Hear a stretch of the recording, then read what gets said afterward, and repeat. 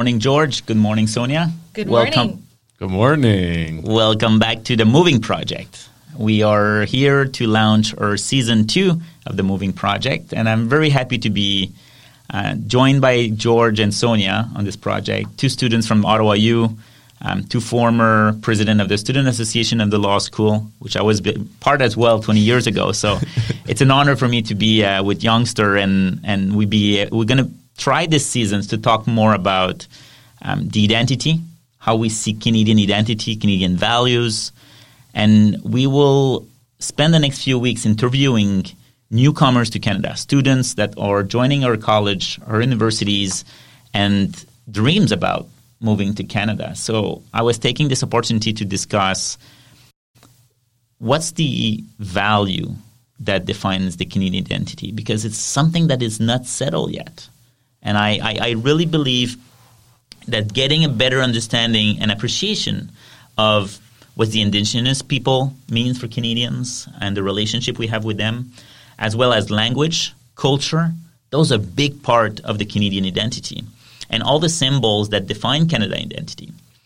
So this is what we were going to be talking today. And I want to recognize the impact of the promotion of gender equality and the protection of human rights for Canadians and cultural diversity in shaping our country. And finally, and this is why I'm happy that you joined me, both of you, because you represent multiculturalism of Canada. And it's at the center, in my view, of what defines Canadian identity and Canadian values. The question of what it means to be Canadian, what moral, political, or spiritual perspective it involves, has been a difficult and much debated one. Some people see the question itself as central to that identity.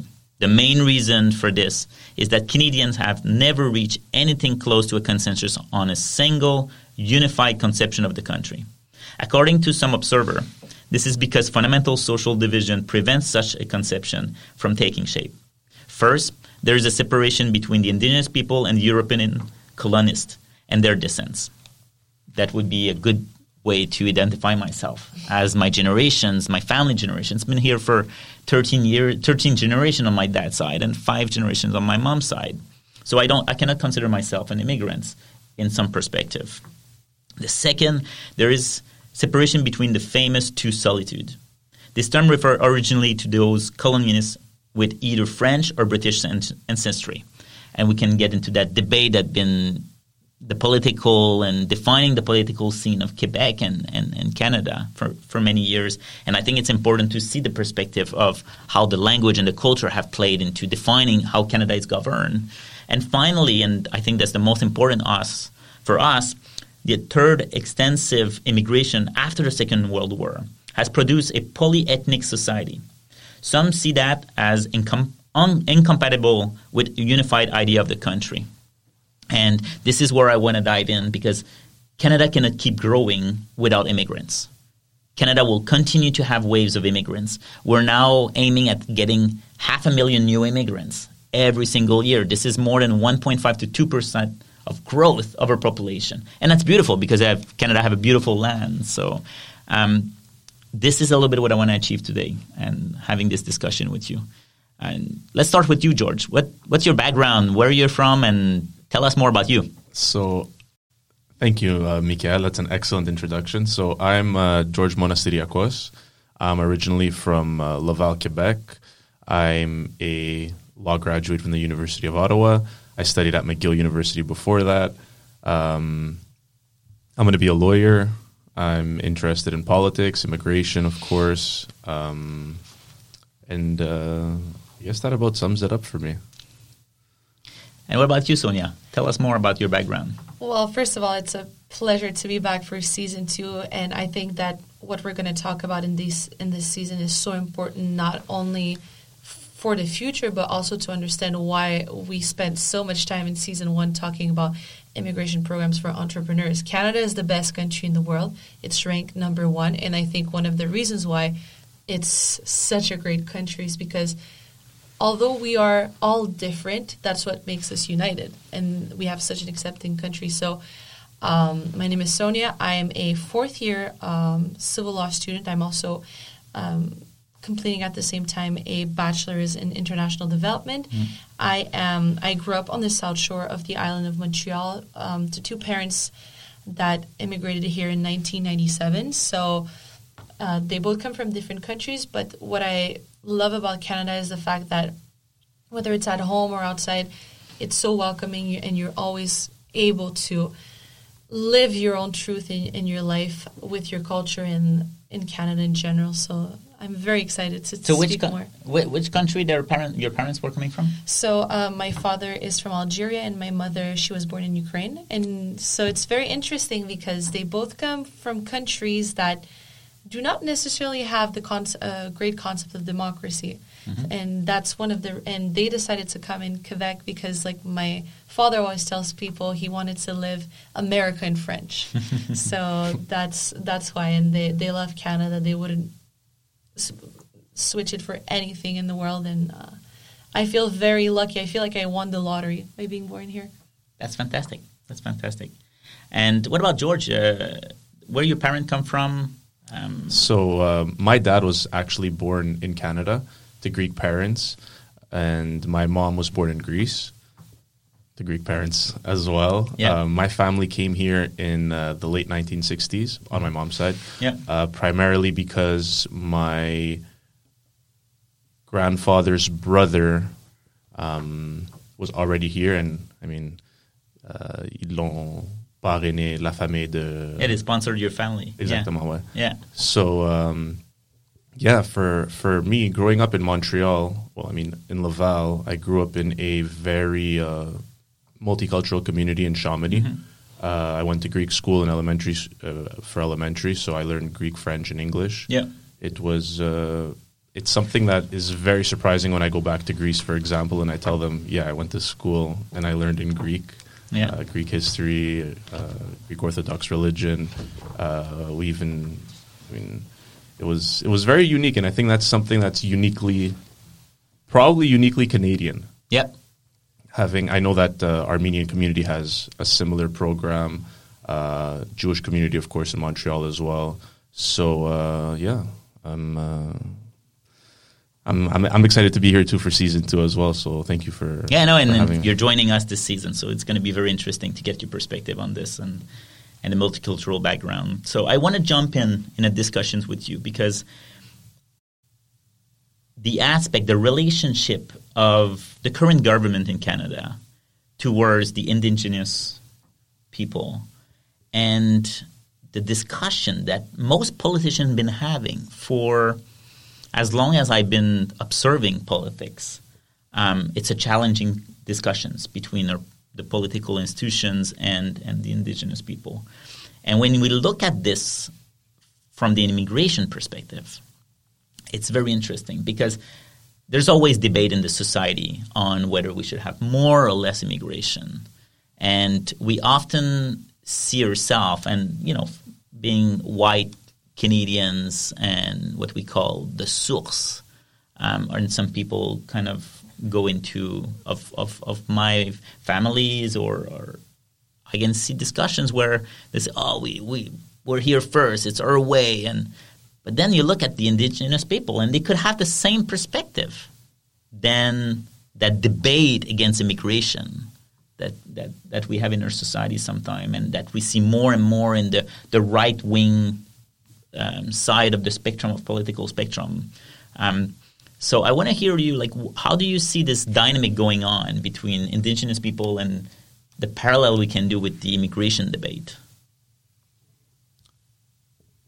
I'll let you begin, Jake. So I think in terms of reconciliation, I think that we still have quite a long way to go in Canada in terms of reconciling between, I guess, the colonist portion of the Canadian population, which is the overwhelming majority, and the Indigenous population of Canada, particularly as pertains to residential schools, for example.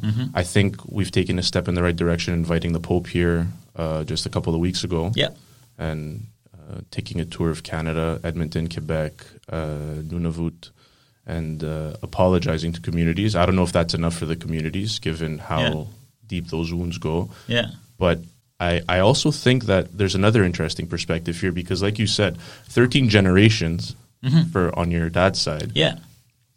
That's a long time. It's a long time, man. So, I mean, your family's been here for centuries. Yeah, right? Literally, yeah. So, I mean... Well, when I look at my DNA, I did a 23andMe, and my origin has nothing to do with Canada. I'm European. Wow. And because we still define it this way. There's no such things at the moment. There's indigenous people origin in terms of DNA, the way it's qualified scientifically speaking. And there's European. I have a mix of European, like I'm a British, Irish, French, northern part of Europe. That's probably my Viking blood, you know. And but in terms of having French Canadian DNA, there's no such things. There's no such things. So this is why I have a 1%, which I passed to my son, which is very interesting, actually. I had this 1% of indigenous blood, right? And it's very interesting in that sense, because obviously I don't identify myself as an indigenous person. But I identify myself as a Canadian. And my identity in that sense is very strong. I mean, I carried it for 20 years around the world while I lived abroad, and I have my Canadian passport flashing that around. So, no. I would not say that I have any type of indigenous rights. Reconciliation is important. The challenge I have with that debate is to say, how do we harmonize this vision that I'm an immigrant too? Actually, I want to consider myself more as an immigrant on the land. And the minute we start saying this, that 200 years, 300 years, is just part of that melt pot of different cultural background. And that's what we're going to talk later on. How do we integrate our new immigrant and we educate them that there was First Nation here on the land? But how do we go further and we have this conversation that they're as Canadian as I am? And we start that debate of origin. And this will allow us to move forward on welcoming more people. Because we're all part of one community. It's been 1,000 years for indigenous people that they were on this land. It's been for 300, 400 years for my family on this land. And some new immigrants, like your parents, they've been around for 30, 40 years. And there's new immigrants every week that land in Canada. If the society want to keep growing with solid values, and we can talk about what those values are, I think we need to reconcile the fact that the indigenous people needs to join us. And this is where I have a very hypocrite, like the sense of imposter when I have this discussion saying, well, okay, I'm the typical white dude, right? Like having this conversation. Can I have this conversation? Can I say that I want the indigenous people to be part of this integration? They were here first. Well, if I can add something to put it into perspective, from what I've learned from, my experiences, I always try to not talk for the Indigenous peoples of Canada just because I think, they are the ones that are going to set the terms for reconciliation and for what they want and what they need. But to put into perspective, on my father's side in Algeria, he is Kabyle, and Kabyles, like the Berbers, they are considered as the indigenous people of North Africa. They've been here for 10,000 years. And one thing that I know is a very big fight in Algeria is the recognition of our language, of our culture, of our customs. This is what's important for us. It's not to be pitied. It's not to be, in a sense, to give us advantages. It's just to be recognized and treated equally as others. So in my opinion, I think that's what we simply need to do in the Indigenous people. It's important to recognize them. It's important to recognize what Canada, the institution, has done to them in the past, continues to do to them today, and simply give them that space to express what they need. And they are as Canadian as us. They are part of Canada, In so many places around the world, whenever we talk about Canadian culture, in a sense, they always showcase Indigenous peoples and their cultures. So I think they are an integral part of Canada. They are almost at the base, I would say. And it's just the important part is just if we want to reconcile even them with the concept of immigration, we simply just need to recognize them. Yeah.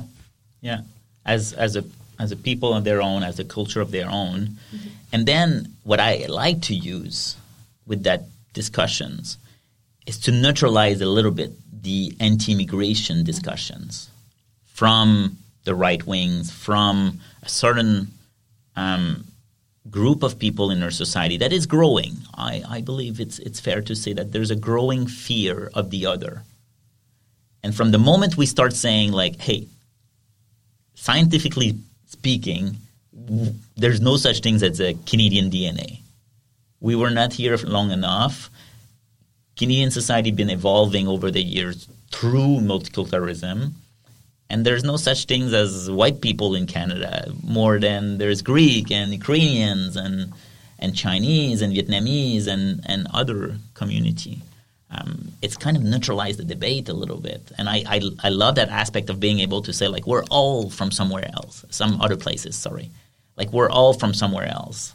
And over the years, we build this beautiful multicultural society, and then we need to welcome more to keep growing that with strong structure, strong values that allow us to move forward together. And then once we recognize that, I feel like we're going to have some win in ourselves, like to be able to move faster. So that's my 2 cents on it. Yeah. And I think that when I look at these anti-immigration movements, what we find the most a lot is ignorance. It's just that they are not aware of the many facets of other people's lives, cultures. But I think what's the most important is that people are scared of other people's values. Yeah. When you grow up in other countries, I'm not going to name a particular country, but for example, if you just go to Asia or the Middle East, they have completely different values, completely different lifestyles than what we are used to in Canada. And I think that we can reconcile that fear of immigration, that in a sense, people that just don't want to have immigrants, with the fact that we just need to ensure that the people that come here understand Canadian values, like you've said before, multiculturalism, gender equality, which is very important. Yep. We also have the rule of law, which is fundamental in our society. For us, it seems like something that's so natural, especially we're all in the field of law, but this is not something that is given to everyone around the world. So as long as we make sure that the people that come here understand that these are Canadian values, you're free to be whoever you want. Freedom is one of also the pillars of our society, but just to be aware of these values, I think if we ensure that this is done in the right way, we'll be able to push a little bit this fear of immigration. Yeah, no, absolutely. I would like to just add to that. I think that in terms of Canada, geopolitically, we're blessed by geography. We have two oceans that protect us from the opposite sides of the world, Europe and Asia. Yeah. We also have the most powerful state on earth on our southern border. And and Santa Claus at the top. Yes, exactly. Which is basically impossible to traverse unless you fly. So when you think about that, Canada has the potential to be really one of the most powerful countries in the world. I love that, yeah. It has the potential. When you think about it, we need as many immigrants as possible, not only because we want to build our country internally, but we want to build our country globally. We want to be a global power. Yep. And when you break it down, right now we have an aging population. In 20 years from now, all the baby boomers are going to be retiring. And the working population is going to have to offset all those costs to pay their pensions and to pay to help support this aging population. So we need to keep on welcoming immigrants every day, every year. And I would say 500,000 is an ambitious target, but for me, I want 1 million per year. Yeah. I want to keep growing the population and building this beautiful country of ours and expanding our influence around the globe. It's the best thing for our state, in my opinion. Yeah, no, absolutely. It's I always joke about that when I meet potential immigrants, telling them that Canada have the second biggest country in the world, but we have one problem to grow our economy. We don't have enough people. We are, and now we're seeing it because unemployment rate is super low, and we go to restaurants that are closed on lunchtime because they don't have a chef, because they don't have waitress. We see it in our tech industry, right? We need more talents to keep growing our business. Otherwise, people will go elsewhere to work. To grow our economy, we need more people. Absolutely. And if we build it, they will come. The housing problems is a beautiful example of that. We need to build more housing in order to welcome more people. People need a roof over their head, right? So we need to gear ourselves. I feel we don't hear enough about this in the public debate. We want immigration. We want to increase our workforce, but nobody's talking about building more house faster. Mm-hmm. And we can even bring people to do that. Yeah. And of course, there's union in some provinces that won't like it. There's, especially in the construction world, let's break those walls. Let's break those walls and be welcoming and get workers that we can build faster roads and railways and housing, because that will allow the country to grow faster. Exactly. And even you just spoke about railways and infrastructures in general. George and I, we were in Europe last month, literally a month ago. And what's great about Europe is that you have railways everywhere, trains that go, practically everywhere all around Europe. And when you go look at Canada, we have so many opportunities to create those amazing railways. You remember we saw one that was from Quebec City to Windsor, I think, if I'm not wrong. It would be a straight line. And you would be, and this is where 50% of the Canadian population lives, and we do not have a railway. We do not have a train that is high speed that can take 50% of the Canadian population from one city to another, whether it is to work, whether it is to visit. But the reason is not because we are not able to do it. It's just that we don't have enough people to do it. We don't have... Well, the cost of it would be too high because we have the technology. Yeah, we clearly have the technology. I mean, we sell trains to the rest of the world. It's the company Bombardier had been selling trains to the rest of the world. They're built in Europe, but the technology is from us. I think opening our doors is one way to keep growing our economy. Let's jump in a little bit about this duality. We're all francophone. We're all from Quebec. And immigration subject in Quebec is a very, let's call it a hot subject in terms of who wants more immigrations and for which purposes, and the protection of the language, I think, comes at the center of it. The current government is trying to increase the amount of francophone coming to the country, coming to Quebec mainly because they have the right, and I think that's important in terms of legal perspective. Why Quebec is so different than the rest of the world, the rest of Canada. It's mainly because in 1978 we signed. Well, there's multiple treaty over the time, but Quebec signed with the federal government separation of power, saying immigration is our rights. We have the rights to choose our own immigrants because our culture, our language are different, and therefore we want to grow our society encouraging French. So there's a bunch of immigration program that came out of this. And Quebec is pretty much the only province with a strong Ministry of Immigration, a strong capacity to make selection of their own immigrants. And that creates debates until today between federal and Quebec on what's our rights, what's the limits. Some programs are decided by the federal government, for example, sponsorships, and security remains a federal capacity because they have more resources to do so. But how do we, and then you have all the other provinces that are trying to come up with program initiative to attract people to their own province. As we said, Canada is a big country, but the concentration of people in big cities and the line of Toronto, Montreal, Vancouver, Ottawa, big concentration of people. Mm-hmm. And you have that separation between the countryside and the city people. So that's really interesting as well. Like, and you see it in Quebec in the debate for language. How much do you believe we need to go into that internal debate towards the outside world? And I think this is a very good question to ask. And I think actually it's also very interesting that both George and I are here today and you ask us this question because George and I both grew up in Quebec, but we grew up in two very different realities. On my side, my parents, they arrived in 1997. My father spoke French because he grew up in Algeria, but my mother didn't. So at 35, she started going to French classes, and it was very important for her to learn the language, to be able to work, to be able to...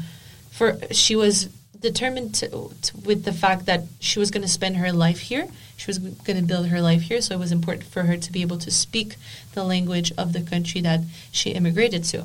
And today, both of my parents speak very good French, and because of the Loi 101, Law 101, the children of immigrants have to go to French school. Yep. So on my side, I went to French elementary school and high school, and when I look back at it, this is something that I'm very thankful for, because my French, I consider it to be better than my English. I went to CEGEP in English, and that's where I was able to significantly improve my English. But in terms of French, this is not something that you're going to learn necessarily as well as you will in schools in Quebec. Yeah.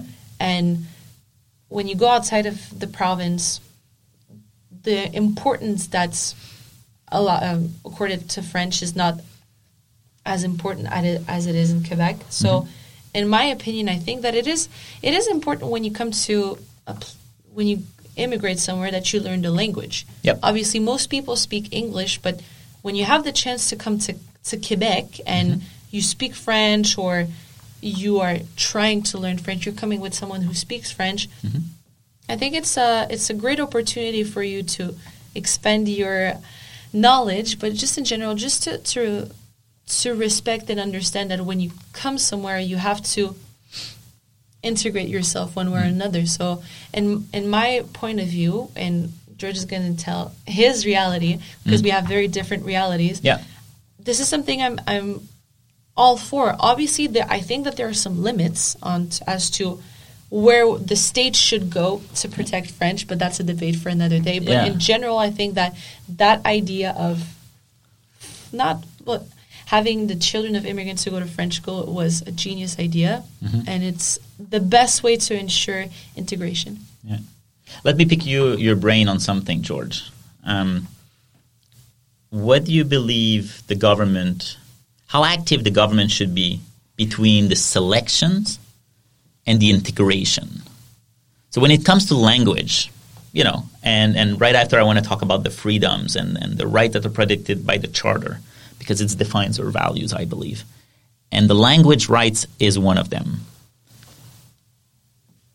How the government should react or proactively select French-speaking immigrants, for example, in Quebec, or across Canada, right? Because the federal government been creating programs to attract French-speaking across Canada, and that's something we should mention as well. Versus, I don't want to say assimilation, but integrations of new immigrants. And as you mentioned, the Act 101 is exactly what it is. It's exactly what it is. It's making sure that when someone's come to Quebec and he's an immigrant, their kids goes to school, what I call the second generation selections. You select the parents without thinking too much about them. Well, you can think about economic reasons to bring them here. They brings economic impact. But their children will learn French here. And we have tons of money that is invested by our government in this. So what do you think of this? And coming from Laval, I believe the question goes to you. So I'll preface this by saying that Quebec is probably the most homogenous, in terms of population, is the most homogenous province in probably all of Canada, I would say. And I would agree. I would agree with you. It really is. So the fact that French is the language that's preferred, I think, in terms of Bill 101, to contrast with Sonia, Sonia's parents migrated after 1976 when Bill 101 was instituted. My grandparents and my mom migrated before 1976 and 1968, and my dad's side of the family in the early 1960s. Yeah. So I was grandfathered into the English school system. Interesting. So I grew up, and this is one of the pitfalls of Canadian, or I guess Quebec immigration. I grew up in what I call the ghettoization in Canada. So my community, when Sonia first visited my community in Chamonix, there was Greek flags everywhere. Yeah. There's Lebanese flags, Moroccan flags. So all the Greeks stick together. Yep. All the Armenians stick together. All the Jews stick together.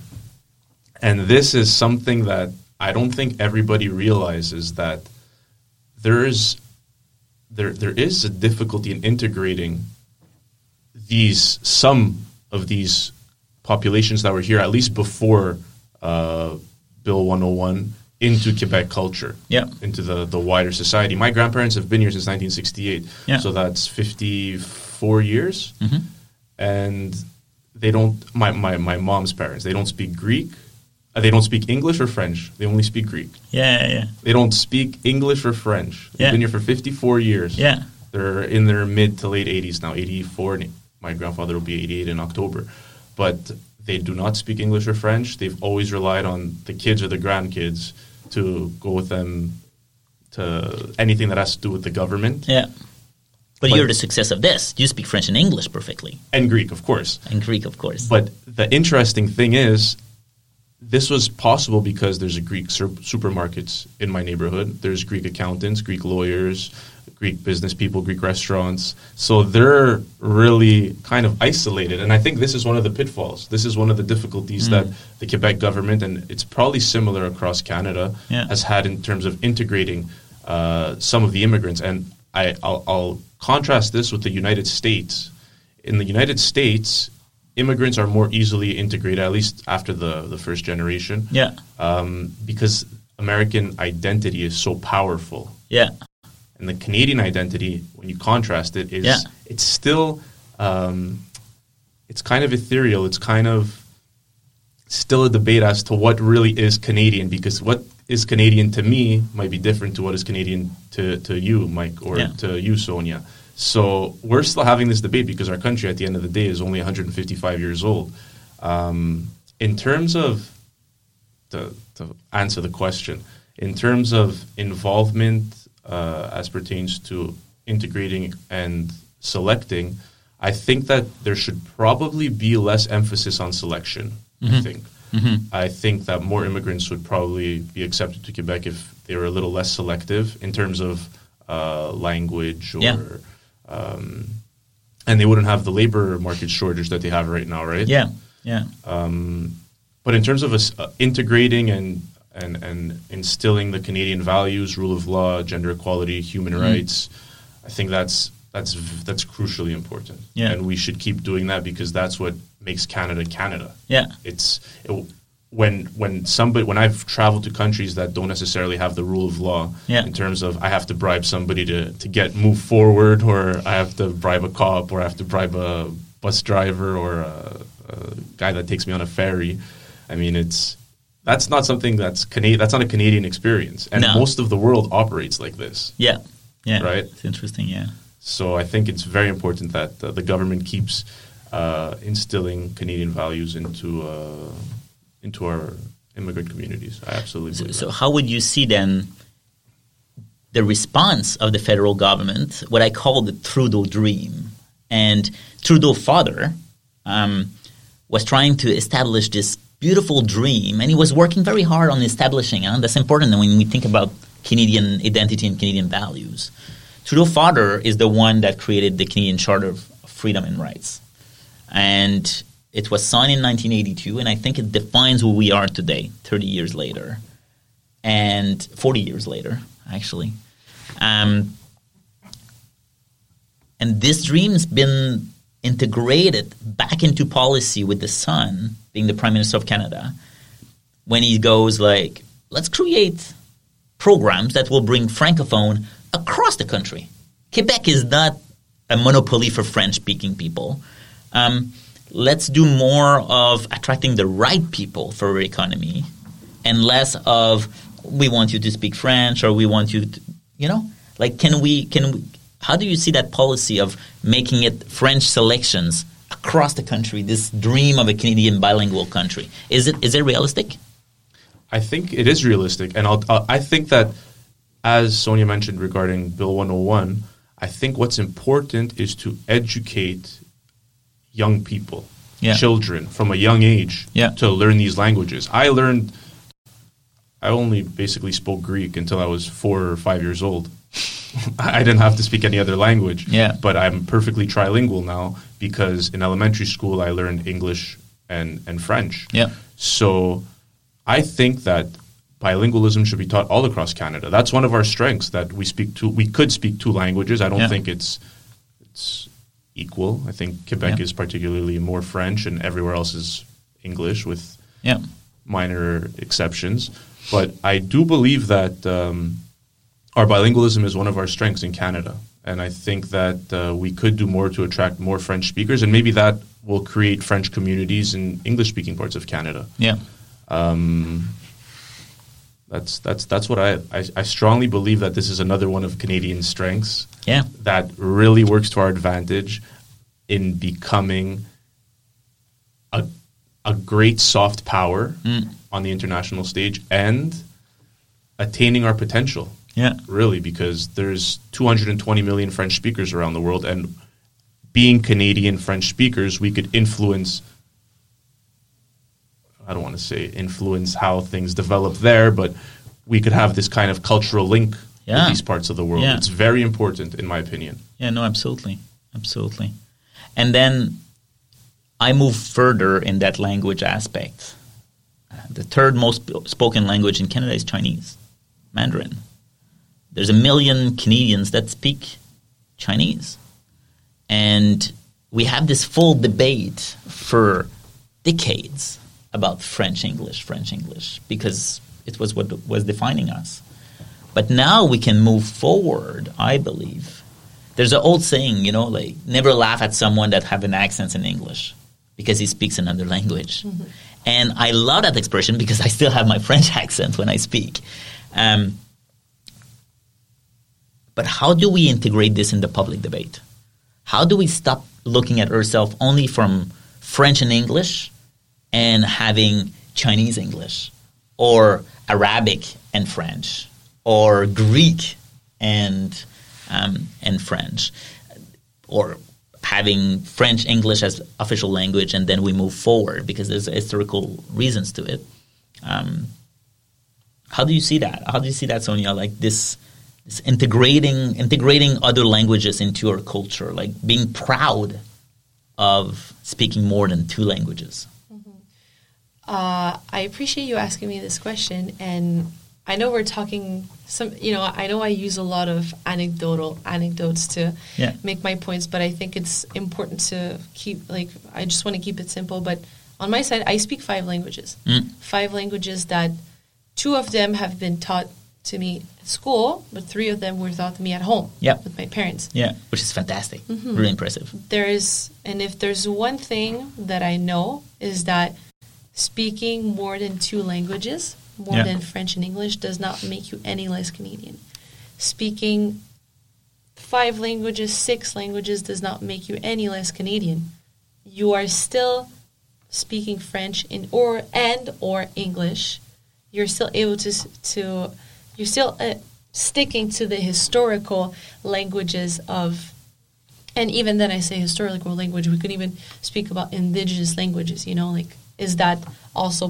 that also be part of the languages that we want to promote in Canada? So I think there's, of course we should move forward because there's nothing wrong with speaking more than 2 languages. There's absolutely nothing wrong. Like and there's nothing wrong with having an accent. There's nothing wrong with making mistakes sometimes, because what's wrong with learning a language or making an effort? So yeah.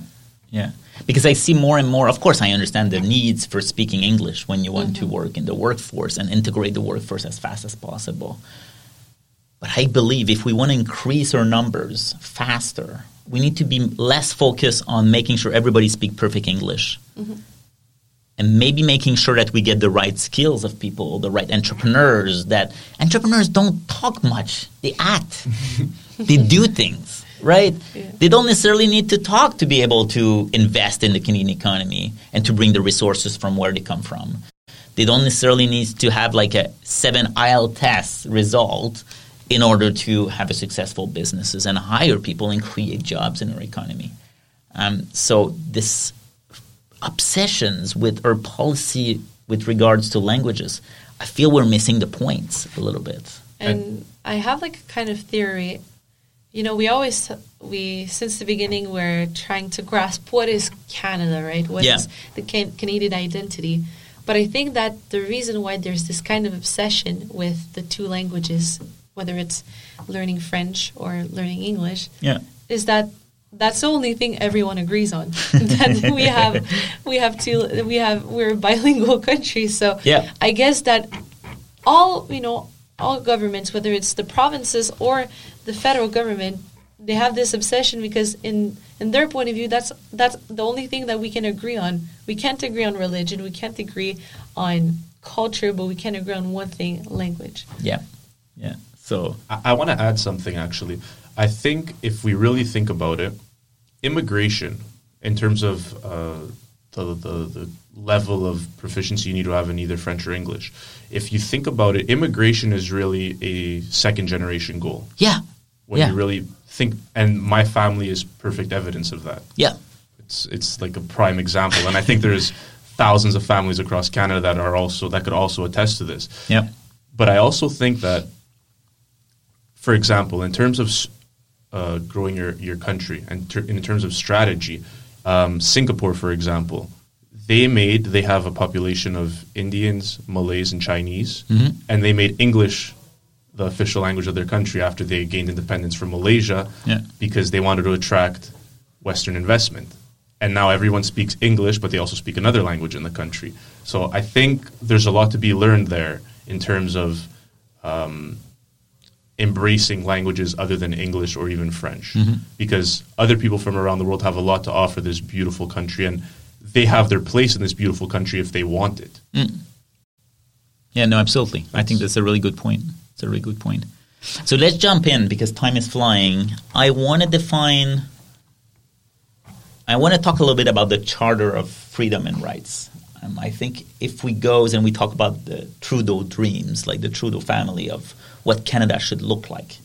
He was he was a bit of a philosophical dude, Trudeau father, in many aspects. He tried very hard, and that was continued. Of course, we're talking like by the Liberal government, it's more active in defining what Canada should look like.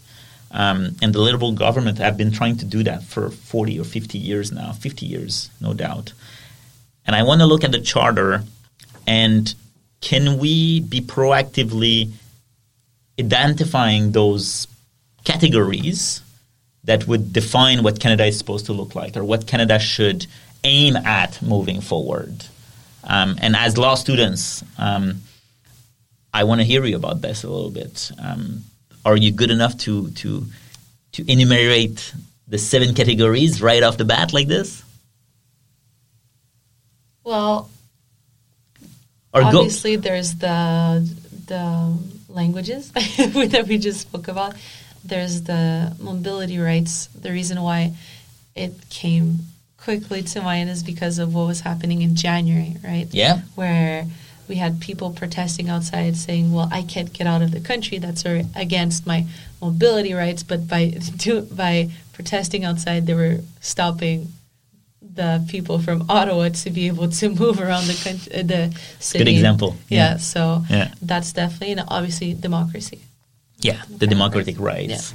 I think there's the fundamental freedoms as well, and maybe something like that is really important as well in terms of attracting people.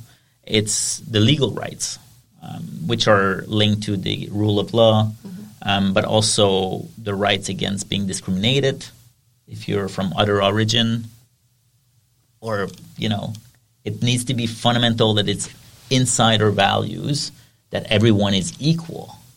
That very big concept, equality of sex, equality of origin based on various factors like skin colors or language or sexual orientation.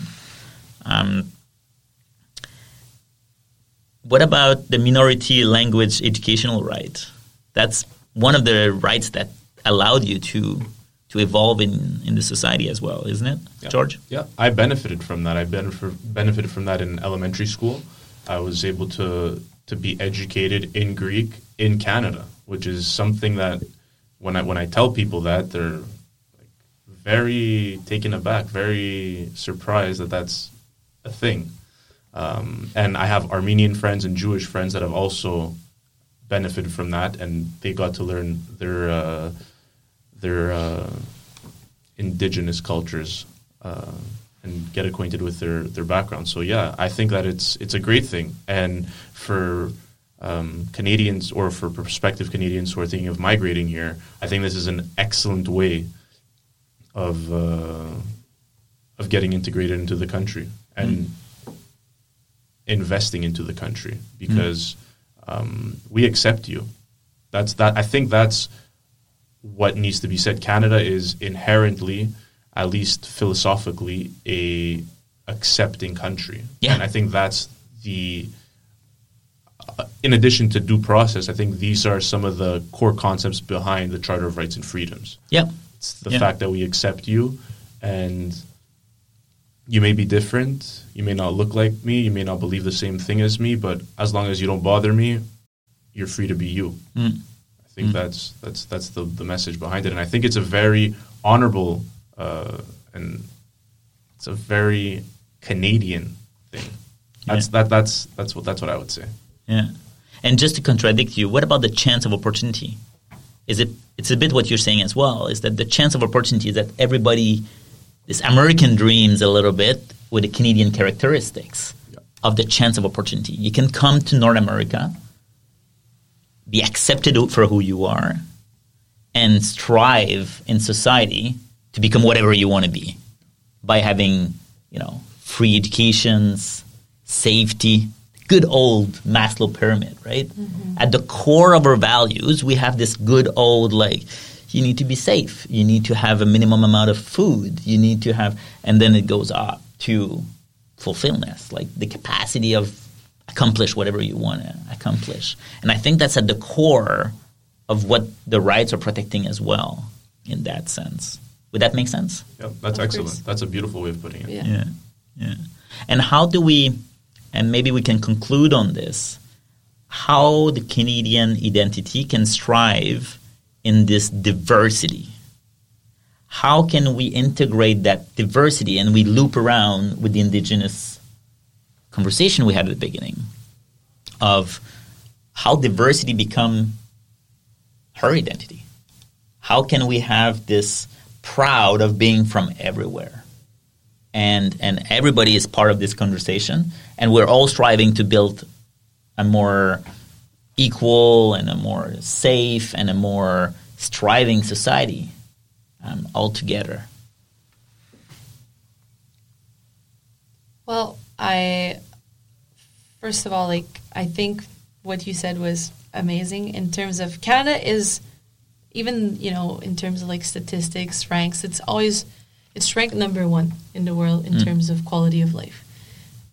I wouldn't change, I wouldn't exchange Canada for any other country in the world. I think it is amazing. And to loop around on our whole debate about Canadian identity, I think the most important thing is that what unites us is our differences. Yeah. We are all different. All of us here, we have different stories, we have different backgrounds, but we're all Canadian, and we all love our country. And I think that what's important in that whole debate for immigration is that everyone comes here to have a better life. Yeah. Everyone comes here to build a better life for their children, their grandchildren, for themselves, and that entire things makes Canada a better country every day. We all work hard. We all work to make sure that Canada becomes a better country every single day. Nobody wants Canada to become worse, right? That's why we have elections sometimes every 2 years. But the point is that we're all Canadian, and we should all be very proud of the country we live in. I know it's very easy to get negative, especially with, the political debates right now that are around certain parties in our country. But nonetheless, Canada is an amazing country. It's a great country. We're very progressive.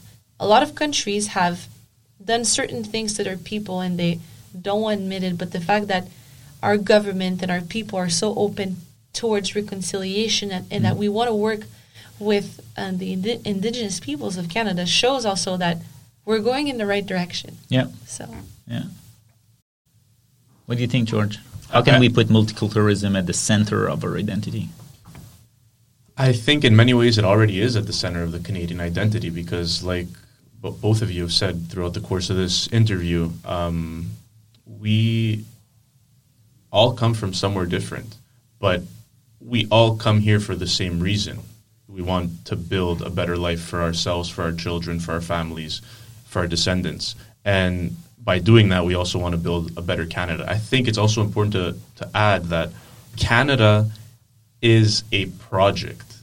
It's a national state project that's 155 years old, and we're the people that live here are the ones that are building it. Yep. The workers, the education system, the government, our politicians, our leaders, our businessmen and women, the Indigenous people, the Greeks, the Ukrainians, the Quebecois, we're all in this together, and we're building it day by day, and it's going to be whatever we make it. Yep.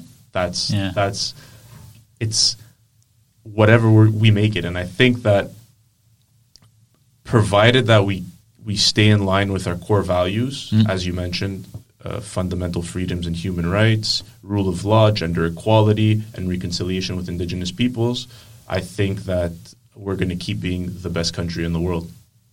That's fantastic. I truly believe that. Yeah. No, and we're going to be able to strive to keep building. And we're going to keep building on what we built already, building on constructions.